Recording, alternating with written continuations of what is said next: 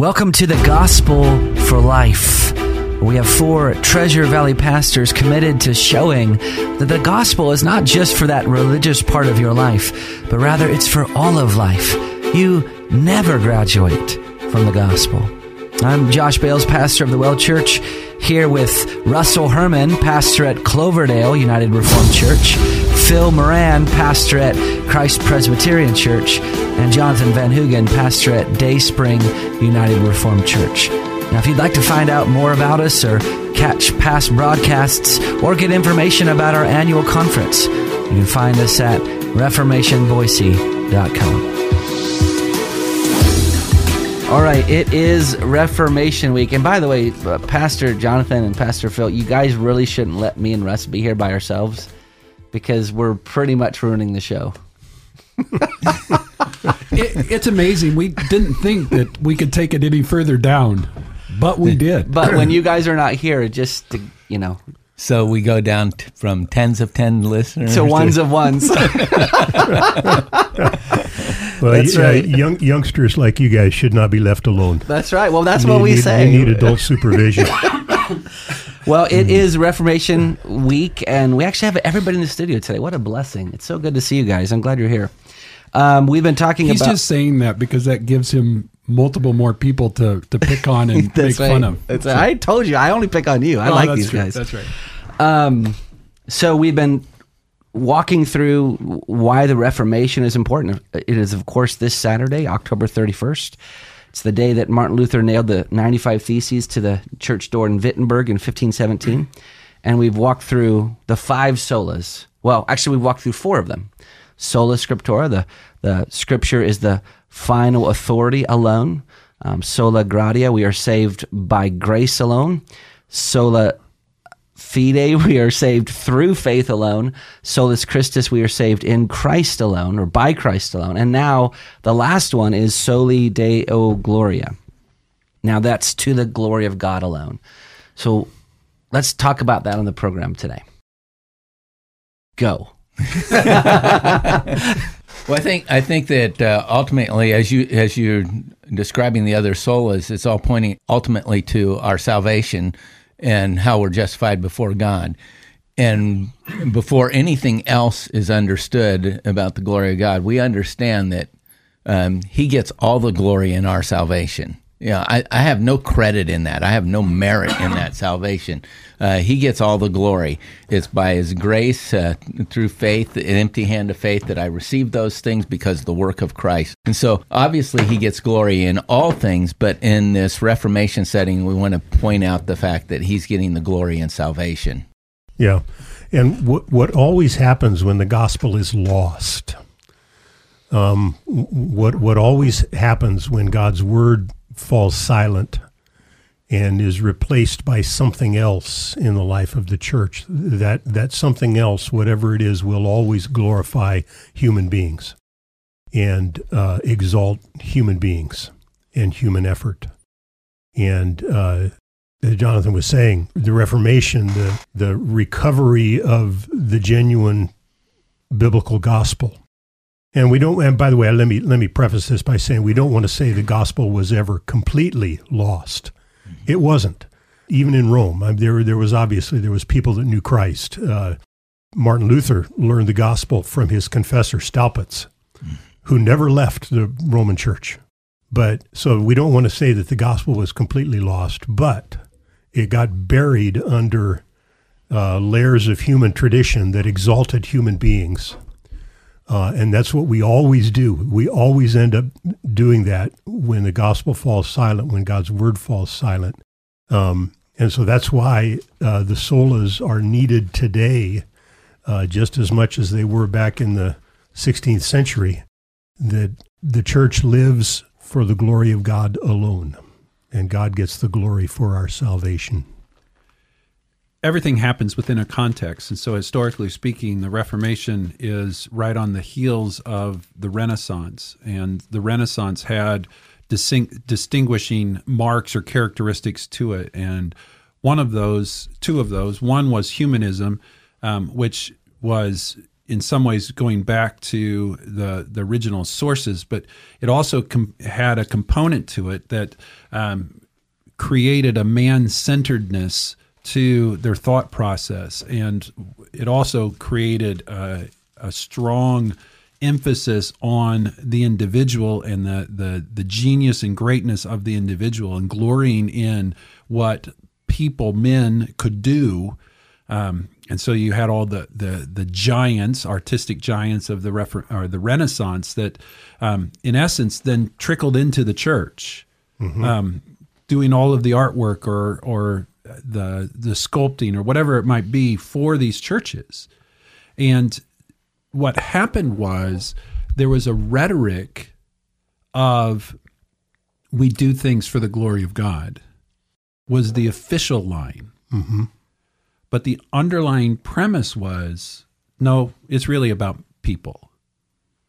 And so part of this Sola Deo Gloria was, no, we really do believe it's all for the glory of God alone. That's not a slogan. That has to be a reality. So we read God's word. We want God's word to be out in the hands of the laity, because that is what puts God on display. The word of God reveals the frailty, the sinfulness, the hopelessness of man outside of a sovereign work of God in salvation. So it's not about glorying in man, because man is lost. Man is helpless, but God is not. And so that's really where all of these other solas are driving to, that it really has to be glorying in God alone, because without God, we aren't geniuses, we aren't great, we're helpless sinners. And even God must do all things for his own glory. And this is over and over again in the scripture. One of the most famous places is in Isaiah 48. He's talking about the reason why he's not going to completely destroy Judah. He's going to spare them through the captivity. He says in verse 9, "For my name's sake, I defer my anger. For the sake of my praise, I restrain it for you. Behold, I have refined you, but not as silver. I've tried you in the furnace of affliction. For my own sake I do it." Meaning, I'm doing it for my glory. "For how should my name be profaned? My glory I will not give to another." So this idea of being God-centered, it's not it didn't originate in the Reformation. It originated in the heart of God, because God must be God-centered. He must place himself at the center of all of his motives, all of his actions, all of his words. And we know this. I mean, one of the most famous Psalms, Psalm 23, it says, that he leads us in paths of righteousness for his name's sake. So even when we're being sanctified and made more holy in the Christian life, it's ultimately for the glory of God. And this is sprinkled all throughout the scripture. All throughout the scripture. In fact, one of those great praise statements that you find even in Romans 11, "For from him and through him and to him are all things. To him be glory forever. Amen." It's a great chorus. It's a great doxological statement that we find, as you say, it's sprinkled all through the scripture. Mm-hmm. And I think what's also sprinkled throughout all of scripture is the tendency of man to be glory thieves. Yep. Mm-hmm. Really, it starts with Satan, and then goes into Adam and Eve, and then to Adam and Eve's all of their posterity. Yep. That we desire to take glory that is not ours, and claim it as our own. And so this is part of the application still today, that one of the correctives of the Reformation is to say, okay, what's in my heart? Yeah. How much of glory seeking am I doing in my day-to-day life? How much do I need to confess that and let go of that and say, no, I really want God to transform me. What are my motives? What are my motives? I mean, we're going to talk about the election next week, but even in the election, am I voting in such a way because my highest motive is that God would be glorified in the way that I vote? And I think that's foreign to so many of us. You mean I should be thinking about God's glory when I do things like voting? Yeah. Or eating or sleeping or anything else you do. Whatever you do. Another place in Scripture where, and the Apostle Paul does this in a number of places in Scripture where he just busts out with praise for the glory of God. In 1 Timothy, he briefly tells his story of his conversion. Mm-hmm. But it's not, where there's a common phrase that gets used a lot today, it's not about you. Mm-hmm. And that's the Apostle Paul, in 1 Timothy, the first chapter. He says, I was formerly well, let me back up. He appointed me to his service, even though formerly I was a blasphemer and a persecutor and an insolent opponent. But I received mercy because I had acted ignorantly in unbelief, and the grace of our Lord overflowed for me and brought him to faith in Christ. But he can't tell his story without when he gets to the end of giving his testimony, telling his story, and he calls himself the chief of sinners, but he ends it, to the King of ages, immortal, invisible, the only God, be honor and glory forever and ever. Amen. Yeah, that's right.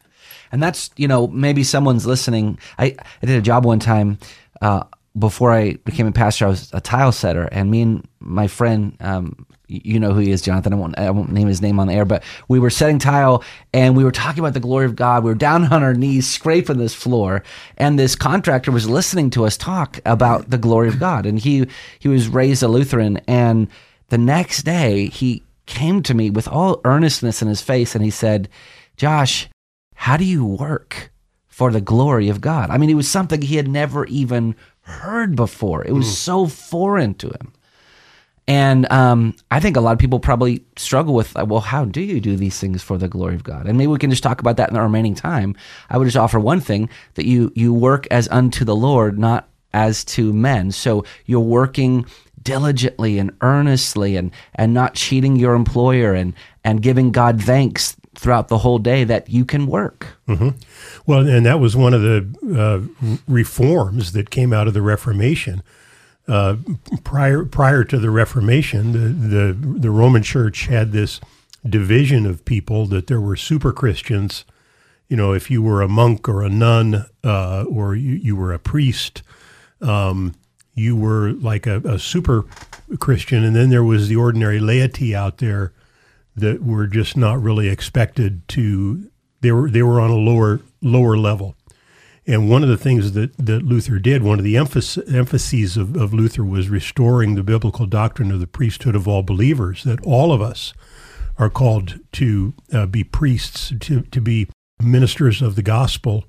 And Luther restored the idea that any worthy vocation is a calling from God.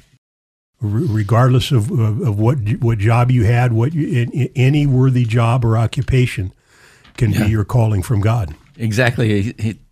Luther was asked, what does a Christian do? He says, what should a Christian do? He said, if he's a cobbler, then make a quality shoe for a fair price and sell it at a fair price. He doesn't put crosses on his shoes. He makes good shoes to the glory of God. He says the same is true for the shoemaker, the tailor, the scribe, or the reader. If he's a Christian tailor, he will say, I make these clothes because God has bidden me to do so that I can earn a living, so that I can help and serve my neighbor. It's all done to the glory of God. Amen. Well, you've been listening to The Gospel for Life. We will see you next time.